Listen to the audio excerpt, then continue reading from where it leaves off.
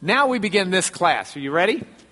All right, so we're going through the New Testament. We've gone through the Old Testament. We've had a chance to do this on a survey level, and by that, not a typical life group or Sunday school survey level, but more about what we might do if we were studying this in some type of a college, university, or seminary setting as a basic survey course.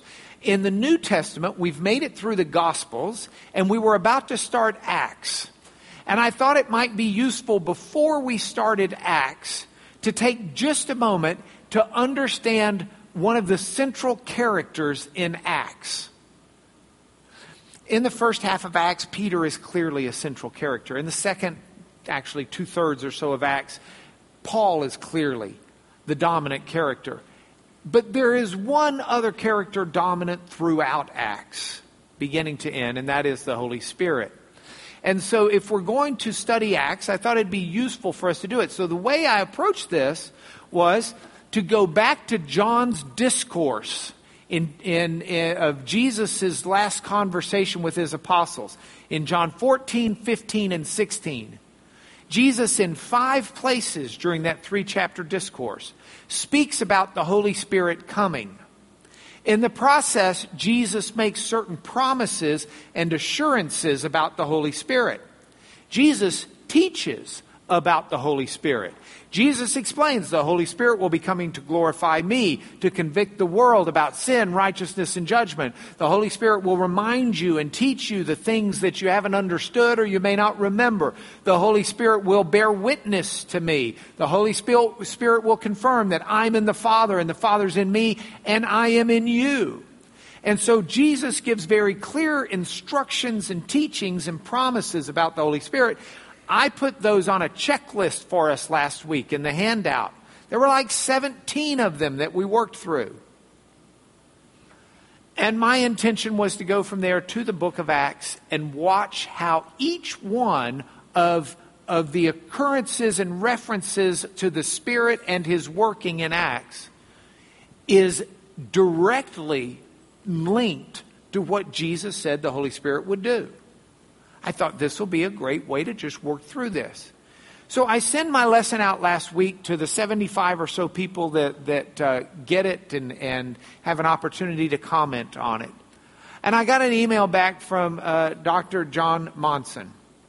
Now, you all know Dr. Monson. He's a friend of this class. He comes to the class when he's in Houston. He's here this morning. Where are you, John?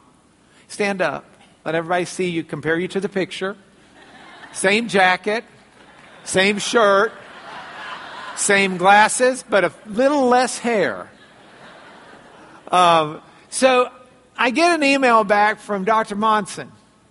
And Dr. Monson is an Old Testament scholar, an Old Testament professor who offices immediately next door to Dr. Carson. If you appreciated Dr. Carson being here this morning, it is because Dr. Monson is the one who convinced him to come. Truly. Convinced him to come to the library and thank you, John. So anyway, I get my email back on the lesson where I'm digesting through the Gospel of John on the Holy Spirit, and Monson sends me back this thing that says, do the Old Testament. Talk about the Holy Spirit in the Old Testament. And I think, well, that's typical of my friend, the Old Testament scholar, but we're in the New Testament now. And I put a sentence in there that said, we could look at the Holy Spirit in the Old Testament, but that's another lesson. And he sends back me another email and says, do the Old Testament, do the Old Testament. And I thought, well, that's nice. And I just kind of, I appreciate you and love you, John. You're a good man. And then I get another email from him, do the Old Testament, do the Old Testament. So I'm sitting here thinking, well, it sort of wears out. I want to look at the Holy Spirit in Acts. But maybe we should look at the Holy Spirit in the Old Testament for just a moment. So Dr. John Monson is the reason for this lesson today. But if we're going to look at the Holy Spirit in Acts, we're going to look at the Holy Spirit in the Old Testament, we have to not just look backwards, we have to look sideways too. We need to look at the Holy Spirit in the time between the Old Testament and the New Testament. The goal is, as Jesus speaks about the Holy Spirit to his apostles, and he gives that teaching in John 14, 15, and 16, we need to try and think about what the apostles understood. And not just us. Because we live 2,000 years almost later, and we are steeped in a theology and understanding of the Holy Spirit that has come through church history. Now, we may say the Apostles' Creed, which has the line, I believe in the Holy Spirit. But even though it's called the Apostles' Creed, the apostles did not write that creed. We have evidence of that line in the 2nd century. We have it in Greek in the 4th century. We have it in Latin about the same time. But that's not a biblical creed in the sense of the Bible has it in it. It is a biblical creed in the sense that it reflects faith that we can understand from Scripture. But I believe in the Holy Spirit. We know the Holy Spirit. And we think of the Holy Spirit after thousands of years of the church. And that is not the concept that the apostles would have had in their minds when Jesus gave those teachings in John 14, 15, and 16. So I want to look at those, and we'll take just a moment. We probably have about 20 minutes or so before Dr. Carson comes in here. So we will look at the Holy Spirit. Now, this may stun some of you. The phrase Holy Spirit is found in the Old Testament 3 times. And that's all.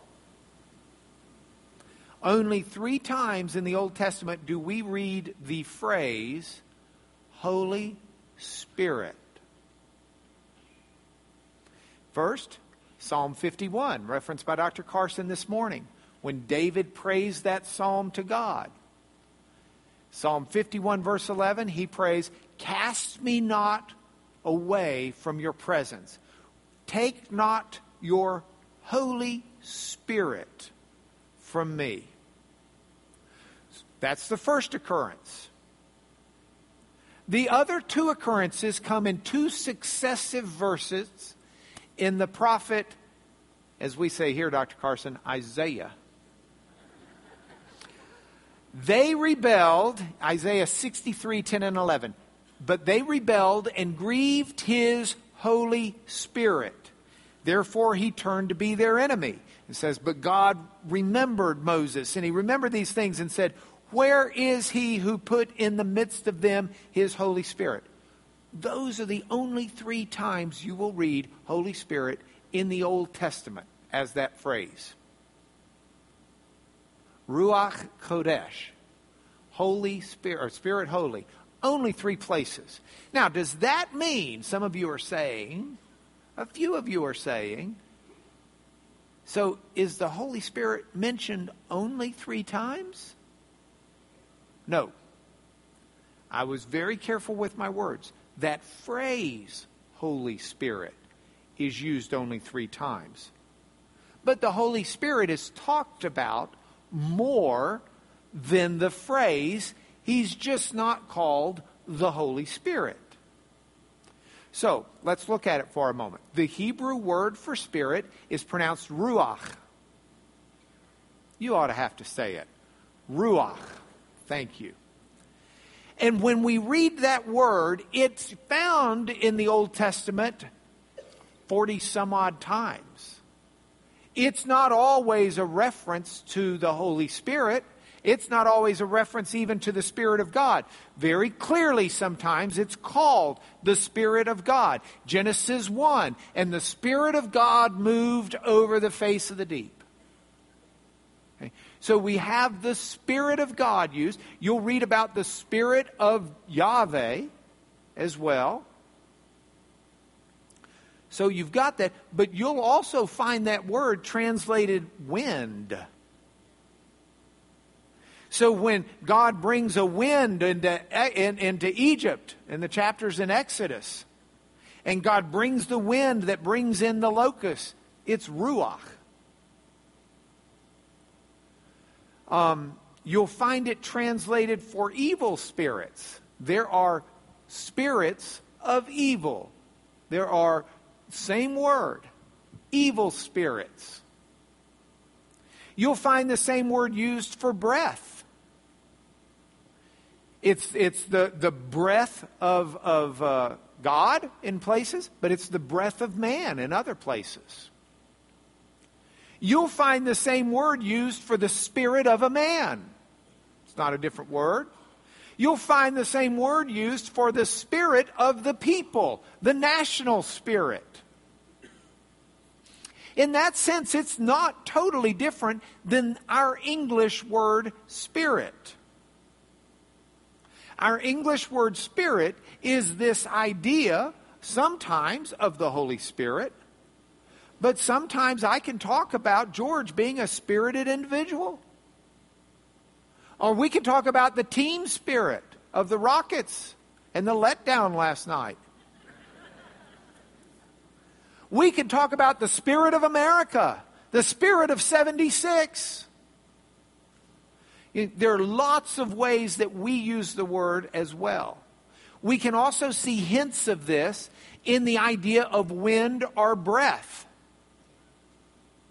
Because it's in a sense that spirit of breath is a life force.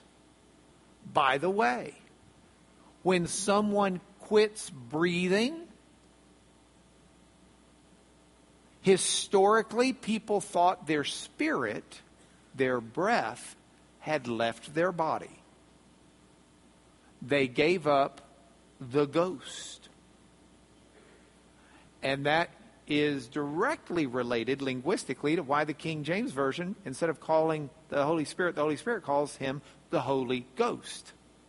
It's that idea of the ghost is the breath, it's the power, it's the life. And when you give up the ghost, you give up the breath, you give up the spirit in our language. All linked. Anyway. All right, let's keep going. So in the Old Testament, if we're going to focus on the Spirit of God or the Spirit of the Lord, the Holy Spirit, we'll see different things about him. We'll see that the Holy Spirit is not in all of God's people. The Holy Spirit is in select people at select times. So in Exodus 31, when God's getting ready for the Israelites to build the Ark of the Covenant, he tells Moses, I've put my Spirit in Bezalel. And the reason why is so Bezalel will have the creativity, the skill, the knowledge, the wisdom, all of the tools he needs to pull off building this Ark of the Covenant, because it needs to be done just right.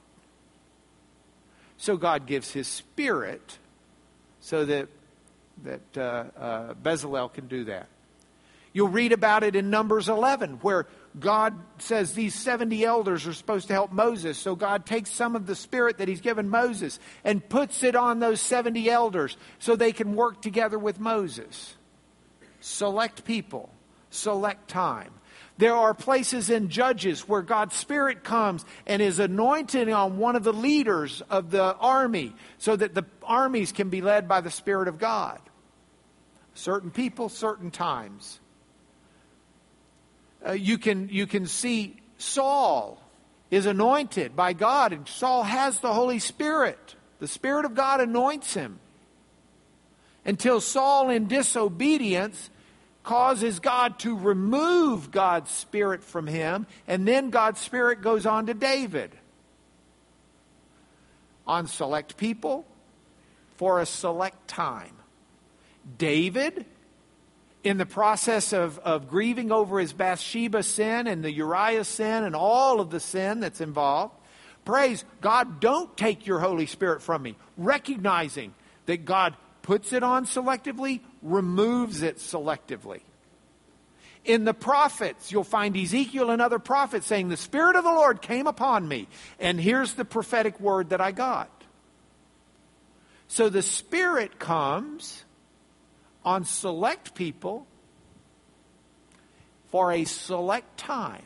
Now, if you were here last week, I want you to already be synthesizing differences between the Spirit in the Old Testament and what Jesus said. Because Jesus says that when I send you this helper, the Spirit of truth, he will not depart. It's not going to be a select time. It's not the kind of thing where you get the Holy Spirit until you mess up. Then whoop. That's not what Jesus is saying. So start thinking through how there's going to be something different that Jesus is about and the Holy Spirit is about. Now, that's the Spirit of God in select people. There's another aspect of the Spirit of God in the Old Testament, and those are messianic prophecies. There are places in the Old Testament where the Messiah, the Anointed, is spoken of, and the Spirit is associated with the coming Messiah. We've got a couple of passages. Isaiah 11, 1 and 2. If we've got a moment. How are we doing time-wise? Yeah, we got all the time in the world. Isaiah 11, 1 and 2. A passage that a lot of you will know as a messianic passage. There shall come forth a shoot from the stump of Jesse. A branch from his roots will bear fruit. And the Spirit of the Lord, the Ruach Adonai, the Ruach Yahweh actually, the Spirit of the Lord shall rest upon him, the Spirit of wisdom, Chachmah, and understanding, the Spirit of counsel and might, the Spirit of knowledge and fear of Yahweh.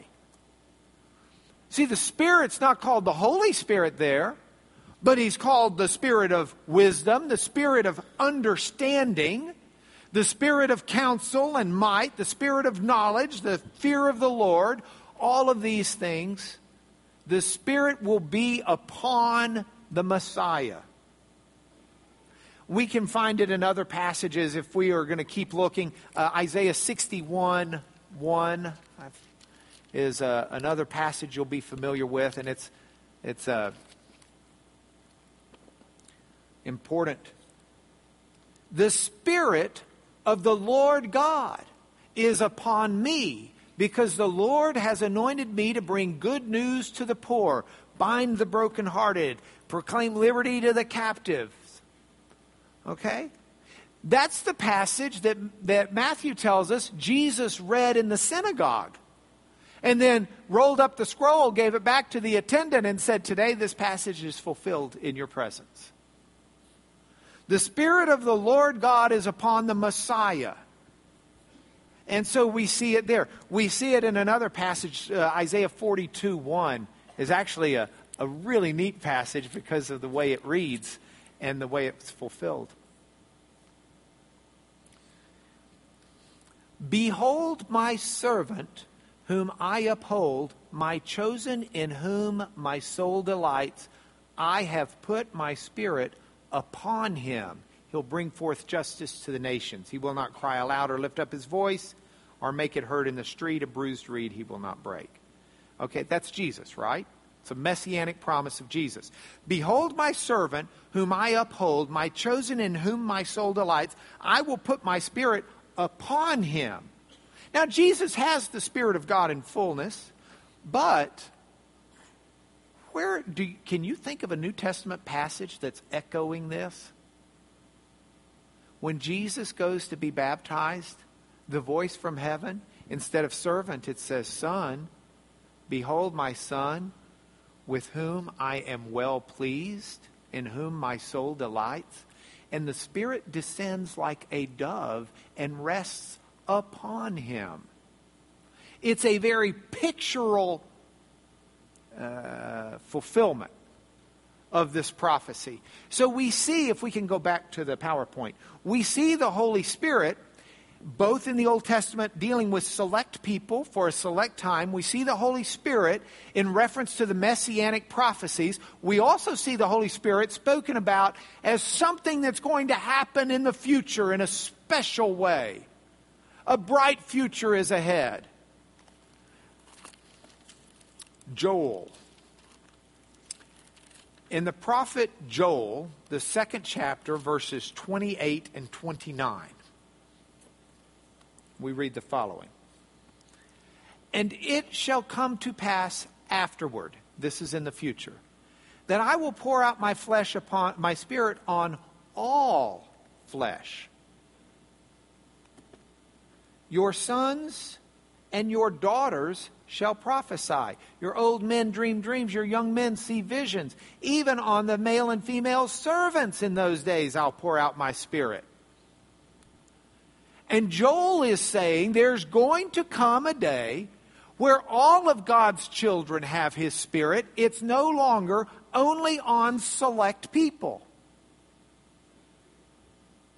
We'll see Peter quote this in Acts 2 on Pentecost when the Holy Spirit comes. But it's referenced by Jesus as well. This is what's coming. The Old Testament, if we go back to the PowerPoint, please. The Old Testament does a brilliant job, as you would expect God's Scripture to do.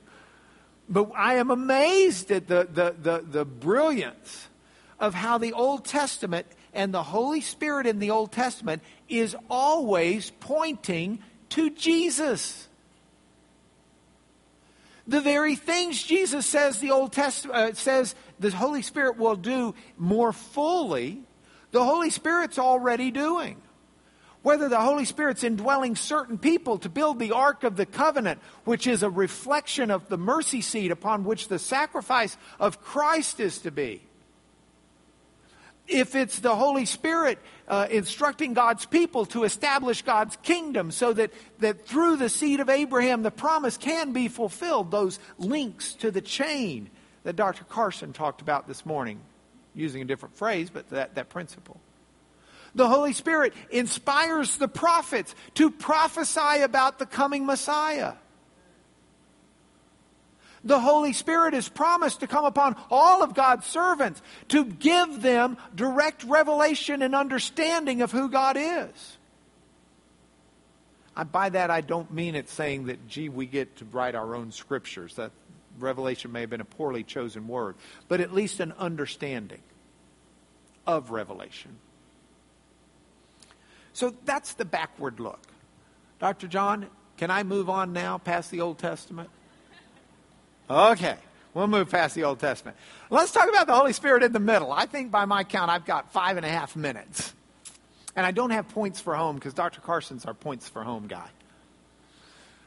I want to talk about the Holy Spirit in the middle.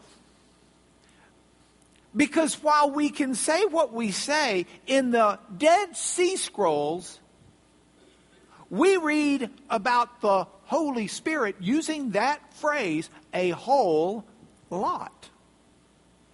Between the end of the Old Testament and the time of the New, and recognize the Dead Sea Scrolls were written somewhere between 250 BC to 70 AD. Most of them before the time of Christ. The passage that I want to show you that I've got up here, it's called 4Q 422. Put that in your memory. Waste a few gray cells on it. It'll really help you in life. That fragment is dated to the Hasmonean time. So figure about 135 to maybe 35 BC. So this is before the time of Christ. We've reached a point with the Dead Sea Scrolls where the Jews were very hesitant to say not only the name of God, but to even say God. They would use the word God, and they would write it. But there were lots of times where instead of writing it, they would substitute other things. They might substitute an ancient Hebrew script for Yahweh. They might put in dots for the 4 letters of Yahweh instead of using His name, God's name. Or they might just refer to God as HaKodesh, the Holy, because God is the Holy. So there is a time where the Holy becomes a label for God, a way of referring to God. He is the Holy One. He's the Holy. And we see this reflected in the Dead Sea Scrolls themselves. So the scroll that I've put up here, and you're thinking, is that out of focus or does he have a really poor scanner? Neither. That thing's 2,000 years old. You'd be faded too after 2,000 years. That lower right hand is kind of faded. I've reproduced, because a few of you want to see those letters, I've reproduced the Hebrew underneath it. I've brought us one of the volumes that are published with this, and I'll show you the actual photographic plate of it. although it's a sideways plate. Let's see. Yeah, it doesn't really do us much, does it? See, that's just what it looks like. We're looking at this line here. They determined that's line 7. Line 7. And here's what line 7 says. Let me show you how it's been translated here. It's been translated somewhere here. Here we go. Translation.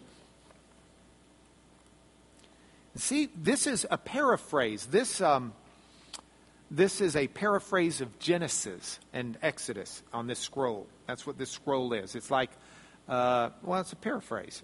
Whatever you think a paraphrase is. So here's the translation of this key part of the paraphrase. And I actually have found a book I won't write in. These things are exorbitant. Okay, the heavens and the earth, this is Genesis 1, paraphrased. All their hosts he made by his word. We know that, by the way, right? Because God spoke and it came to be. This also is consistent with John's usage of the word. In the beginning was the Word. And nothing was made but through the Word. And he rested on the seventh day from all his work which he had been doing, and his Holy Spirit. So he rests on the seventh day from the work that he and his Holy Spirit had been doing. But if you go back and read Genesis 1, being paraphrased, Genesis 1 says the Spirit of God. But they don't use the word God. Instead, they say the Spirit of the Holy. The Holy Spirit. And if you go through the scrolls, you'll see the Holy Spirit used in so many different ways. If we go back to the PowerPoint, in so many different times. The Holy Spirit is clearly the Spirit of God. The Holy Spirit, if you read another one of the scrolls. Whoa, that's a really poor slide. Let me see if it gets any better. Oh, no, not at all. Okay. This is actually, give me just a second. I want you to read 2 passages out of the scrolls. So we'll do this. We'll hit delete. We'll go back and pop that puppy back up there. Oh, that doesn't work because you're on a whole different system. Okay, forget that. How do we do this? This is what we'll do instead. We'll go to a decent slide. The Holy Spirit is the key to understanding God. I can read to you texts in here. I've got texts that show, here is a passage straight from the Dead Sea Scrolls. It says, I know from the understanding that comes from you, God, that through your goodwill toward a person, you multiply his portion in your Holy Spirit. Thus, you draw that man closer to your understanding. The Holy Spirit in the scrolls is key to the understanding of God. Nobody understands God but the Spirit. And so the Holy Spirit is the key to understanding God. This is echoed by Paul. Paul says the same thing in 1 Corinthians 2. No one understands the thoughts of God but the Spirit. And if you want to understand God, you need the Holy Spirit to do it. That's the understanding of what the Holy Spirit was about. The Holy Spirit's divulging this part of God. And I think Dr. Carson is close. So let me bring this to a close. Hear me on this. You'll find lots of different names for the Holy Spirit. You'll find lots of different purposes for the Holy Spirit. But they're all wrapped up in glorifying Jesus and exalting Him. Do we have Dr. Carson mic'd? 1 second. So all of the references to the Holy Spirit, they're never exalting the Holy Spirit. They're always in reference to God's plan and purpose and the exaltation of Christ. And it's true whether we're looking in the Old Testament or whether we're looking in the New.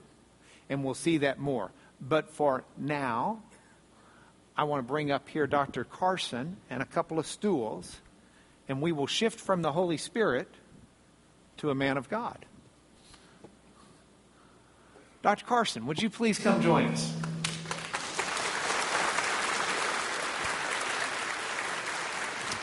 Sure. Thank you.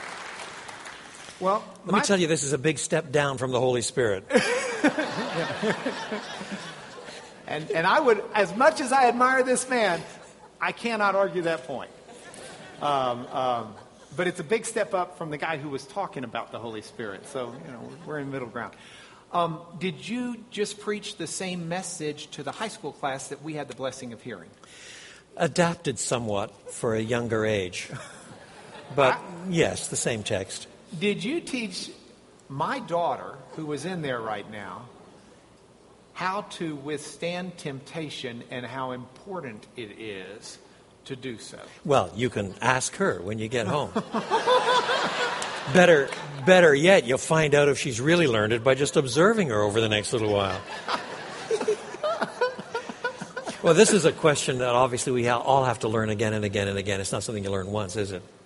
At the end of the day. As I was sitting there listening to you this morning in the 9:30 service, I was thinking, I am so thankful you're not only blessing us with this message, but that you will take time out as a man of your schedule and a man of your calling to speak to our high school students. And I want to thank you for that. Well, thank you. There's quite an age range in there. There's some that are 13, 14, and so on. And I probably would have shifted gears a bit more if I'd realized how many of them there were. But by the time you get to 16, 17, 18, you're talking about sex. Let me tell you, they're glued on every word you say. That's true. Okay. And so now we shift from that subject. Dr. Carson, we've got a lot of people who heard you last night, and obviously most everybody who heard you this morning. How old were you when you decided that you wanted to spend your life doing these things? Do you mean in ministry and so on? Yes, sir. That's a bit complicated. I did not intend to go this route at all. My first degree was chemistry, and I intended to do organic synthesis as a PhD at Cornell, and so on. My life was all planned out. I was working for the federal government of Canada in air pollution, and then the Lord began to call me toward Christian ministry. I was about 20, and there were a number of things that were shifting over. I'd finished the degree by the time I was 20, the first degree, and I was working in a lab in Canada, and I discovered that my fellow chemists were of two sorts. There were the older ones who were waiting for retirement. They could hardly wait to get out of there. And there were the younger ones who were dreaming of Nobel Prizes. And I wasn't in either camp. I was enjoying what I was doing. It was a great place to work and government budgets, and it was fun. But at the same time, I was also working with a Christian who was trying to plant a church a little farther up the Ottawa Valley on the weekends. And that was capturing more and more of my time and energy, even though I was working full-time for the government. And a chorus I learned as a child began to play in my mind. I couldn't get rid of it. By and by, when I look on his face, beautiful face, thorn-shadowed face, by and by, when I look on his face, I'll wish I had given him more. Now, I'm not denying that God calls somebody to be a garbageman or a chemist or a lawyer even.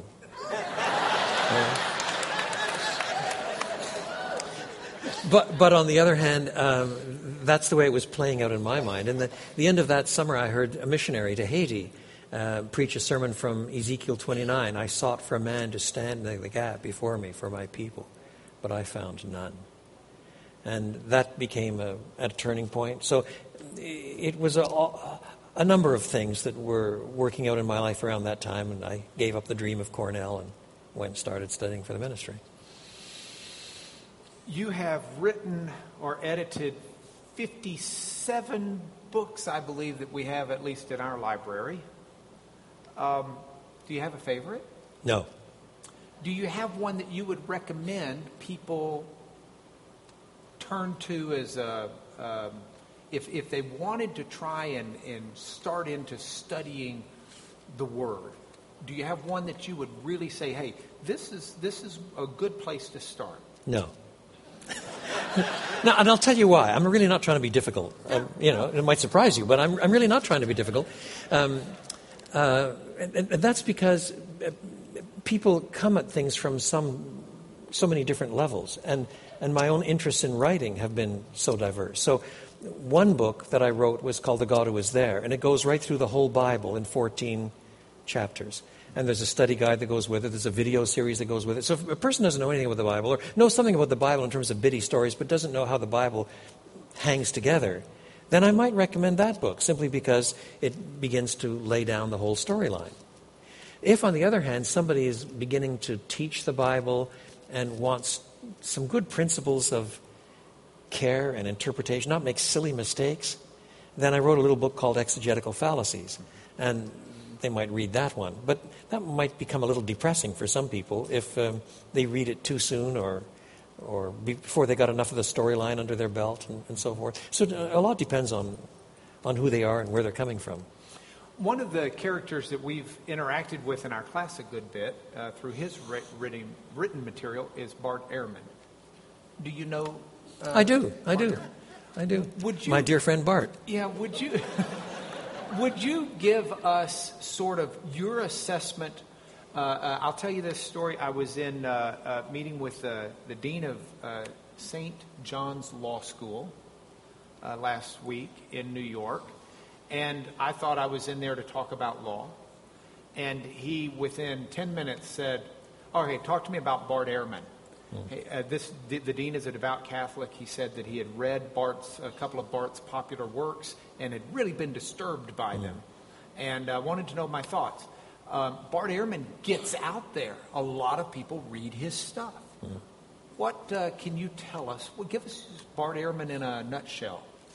Well, you must understand that in addition to evangelical organizations like the Evangelical Theological Society, there are some professional societies, so-called, of biblical scholars, like Society of Biblical Literature, Society of New Testament Studies, and so on.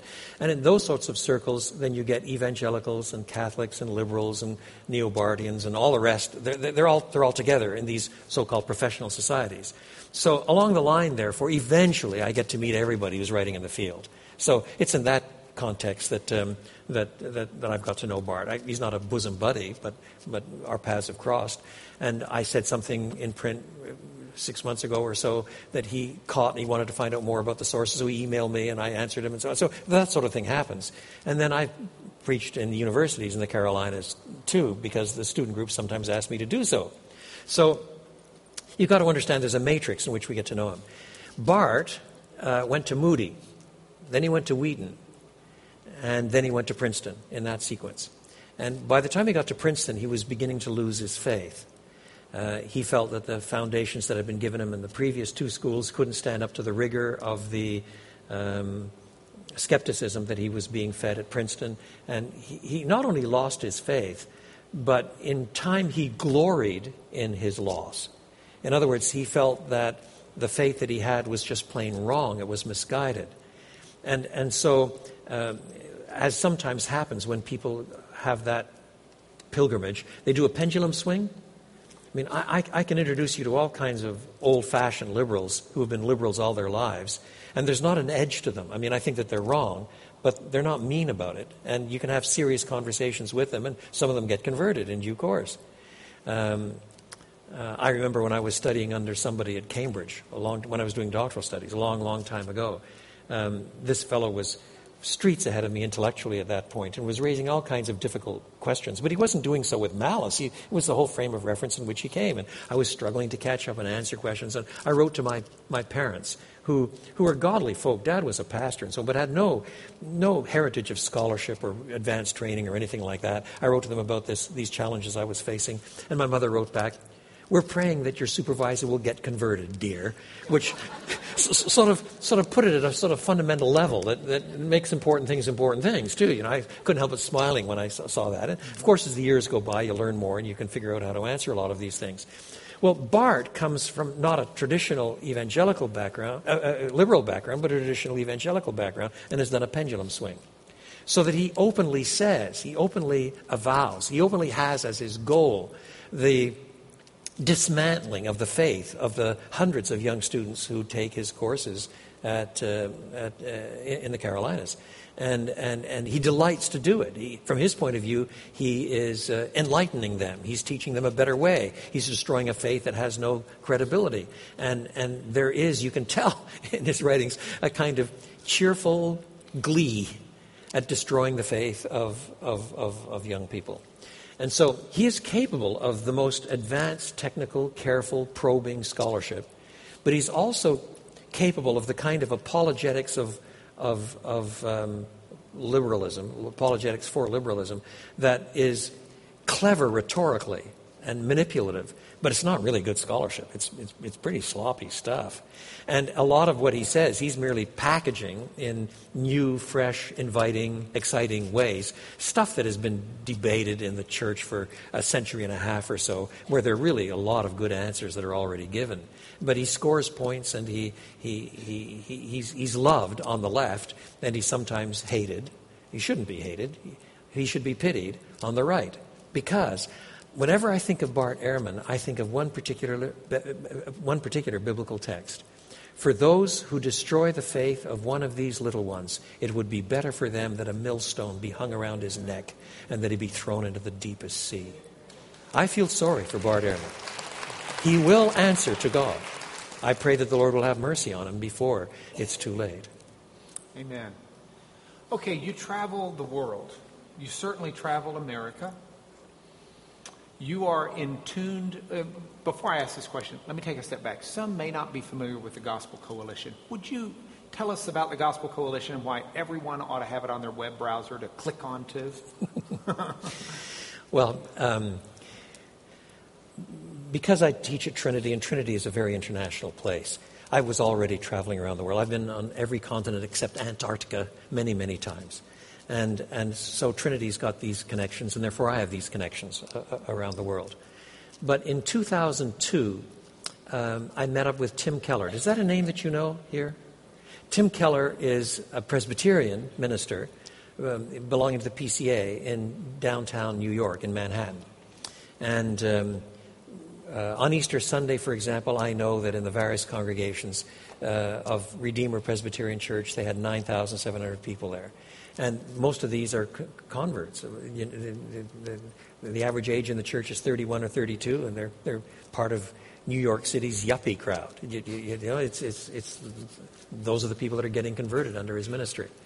And we had become friends through another project, but we met over a sidewalk cafe in Manhattan in 2002 and began to ask the question, what would it take to hold up a national entity that was boldly defending historic confessional evangelicalism? What would it take? So 2004, we invited about 40 ministers from different denominations, all deeply confessional, all deeply committed to expository ministry, all evangelistic, not all white. We made sure that we had African Americans, Hispanic Americans, Asian Americans there. This was not going to be a white man's club. This is not the 1960s. And within that framework, then we began to pray and ask what it would take, what it would look like. And after 3 days of getting to know one another, praying for each other quite a lot, Tim and I then had a mandate I wrote a statement of faith. He wrote a theological vision of ministry. The next year, 2005, we began to argue about these things line by line, paragraph by paragraph, to make sure we were all on the same page. That went all the way to 2006. By 2007, then, that was initially just called the Pastor's Colloquium. It was all off camera. We were trying to see where it would go.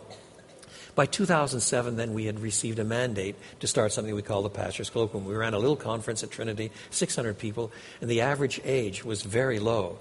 80% were under the age of 40, and we thought, this is saying something. And our aim was to be deeply, deeply confessional, deeply biblical, but cross denominations, thick theology, not lowest common denominator theology, expository ministry, and to focus on the main things. The gospel is not that little thing that tips you into the kingdom and then all of your discipling courses actually change your life. The gospel understood in the scripture is a big thing. It's the power of God unto wholeness. It's the power of God unto salvation to those who believe, first to the Jews, then to the Gentiles, and so forth. It's the big thing. It controls so much of the Bible's self-understanding. Even the Christian ethics stem from the gospel. Husbands, love your wives as Christ loved the church. That's a gospel motivation. Forgive one another as God in Christ Jesus has forgiven you. That's a gospel motivation. Do you see? It was going to be gospel-driven in a thick biblical sense. So out of this came, partly because we saw the age, we decided to go as digital as we could. and we started running conferences along certain lines, so that our website today, thegospelcoalition.org, gets about 4 million hits a month. If we're on Hot Topics, it now gets about 8 million hits a month. There are about 50,000 sermons there that are all expository, all indexed by Bible and speaker and text and so on. But there are quite a number of bloggers on the site. We only will accept bloggers that we vet, and they have to be in line with us doctrinally, and they must not be mean. There's an awful lot of blogging out there that is just plain mean. If they're mean, we sit on them or we get rid of them. We don't want mean people. And so within that framework, we want the gospel articulated, promoted, and out of this we run conferences. We had one a couple of weeks ago in Orlando, the national conference, and before that we had a pre-conference on world evangelism. We've regionalized. There are 10 regions going on 13 in this country, and there are parallel organizations that are growing up in Francophone Europe, in Germany, and Poland and elsewhere, and we're linked with an organization in Brazil and so on. So this has become a kind of worldwide movement as well, and we're putting more and more stuff online. So that the main plenaries at this last conference, for example, we had them simultaneously translated and simultaneously broadcast on the web in 6 languages. So there was English, French, Spanish, Portuguese, Farsi, and Mandarin. And the next conference is a women's conference next year in Orlando. We'll have about 5,000 women, we expect. We hope to add Arabic and Russian. And this stuff is simulcast, and then it's posted on the line, on the website 2 or 3 weeks later in all of those languages as well. We had 110 workshops. All of that stuff was only in English. That'll all be downloadable for free. Everything that we do is free.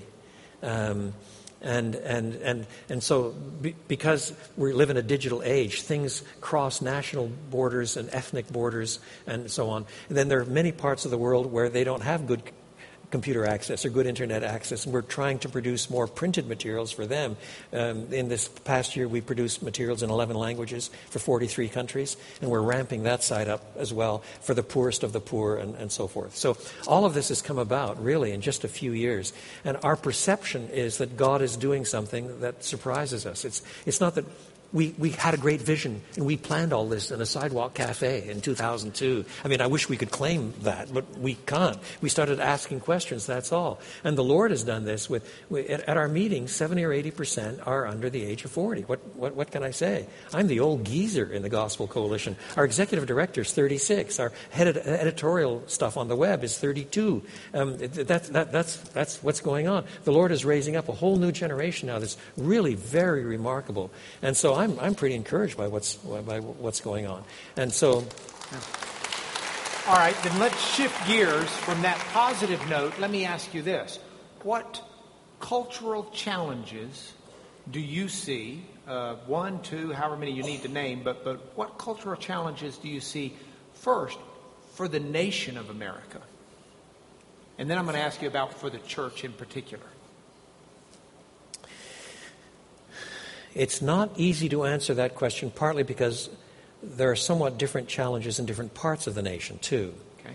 So that the sheer secularism of the Pacific Northwest and the New England states has a different feel from Tulsa, Oklahoma, where it's still difficult to find somebody who will admit to not being a Christian. You see? So the challenges are a bit different depending on what part of the country you're in. Nevertheless, it's obviously easy to mention some things that are pretty high profile. There is a new definition that's come along to the notion of tolerance. The new notion of tolerance is unlike the notion of tolerance that has prevailed until about 25 years ago. And this new tolerance is massively intolerant. And it is increasingly soliciting the power of the state to squash anybody that disagrees with it.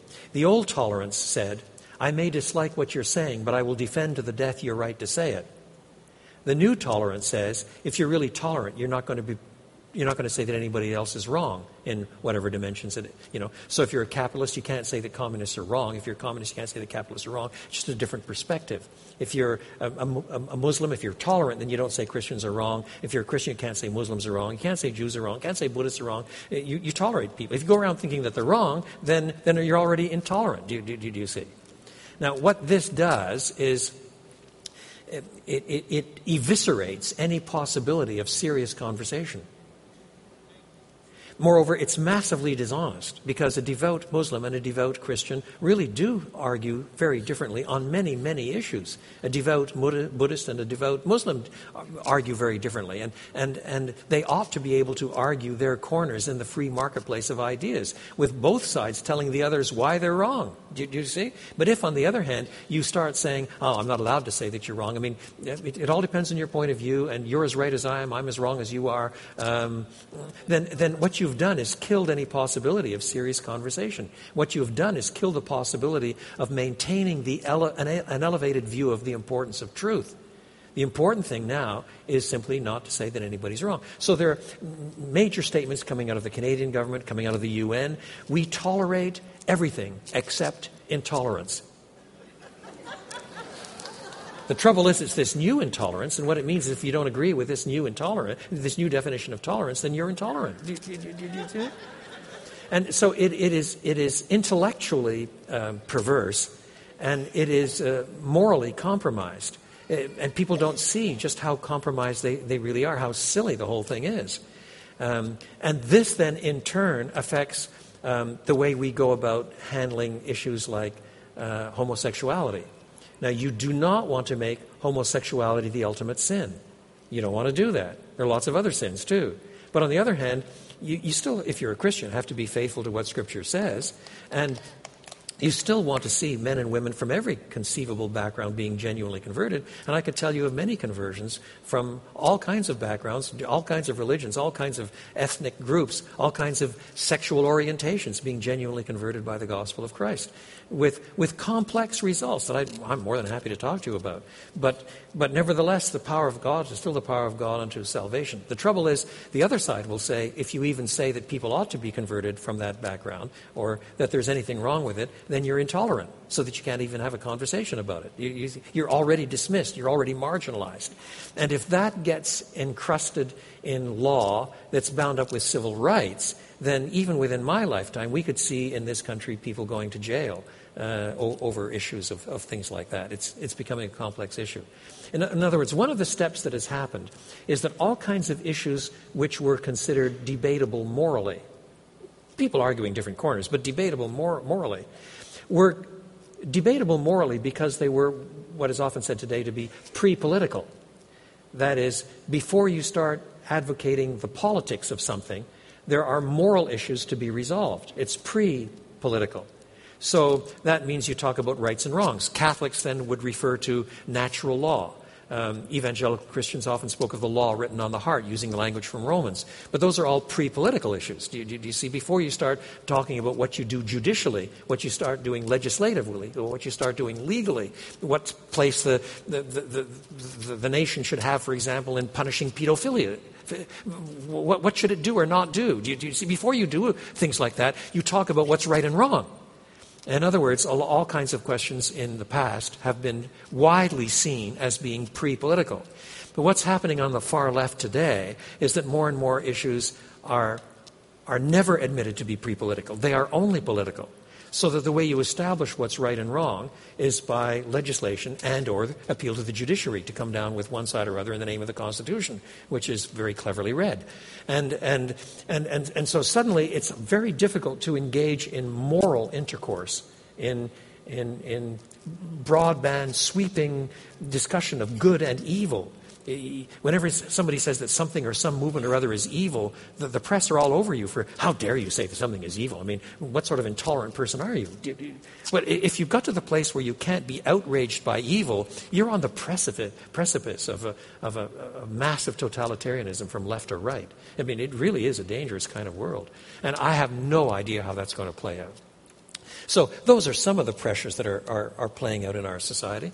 There are all kinds of pressures coming along in our society out of the regular things, endless consumerism, the impact of the digital world, which has massive potential for good and massive potential for evil.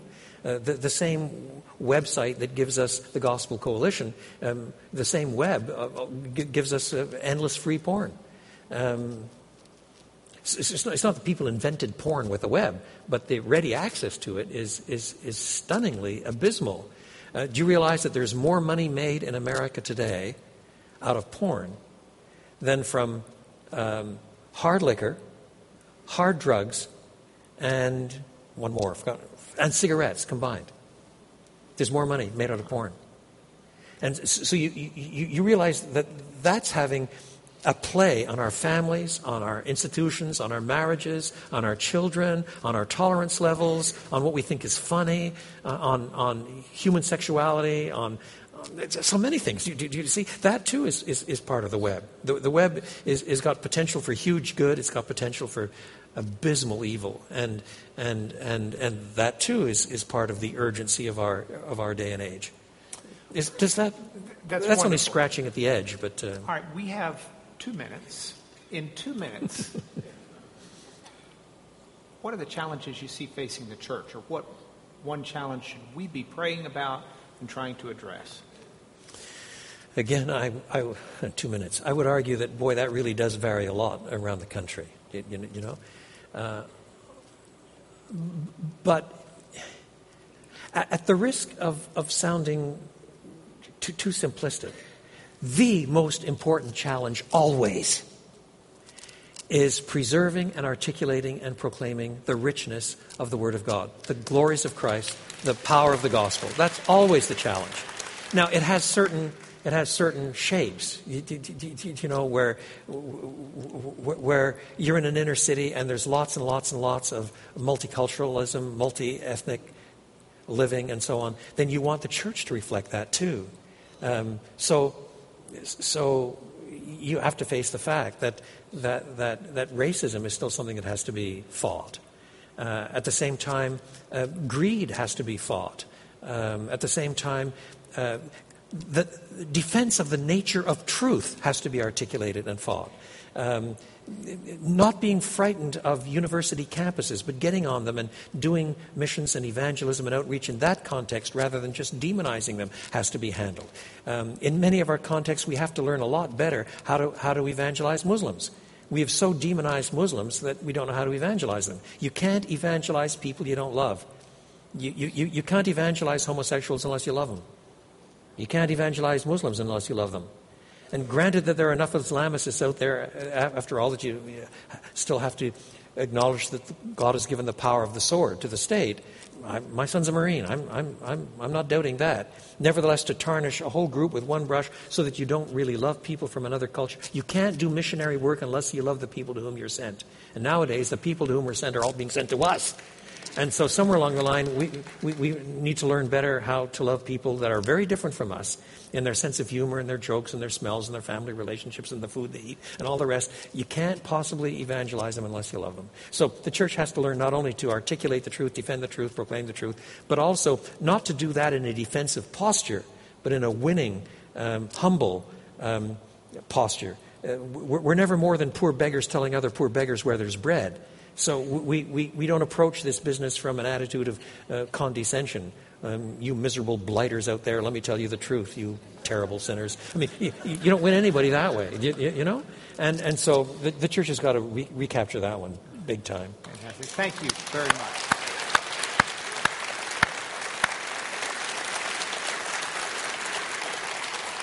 Before we dismiss, would you lead us in a word of prayer, please? Sure.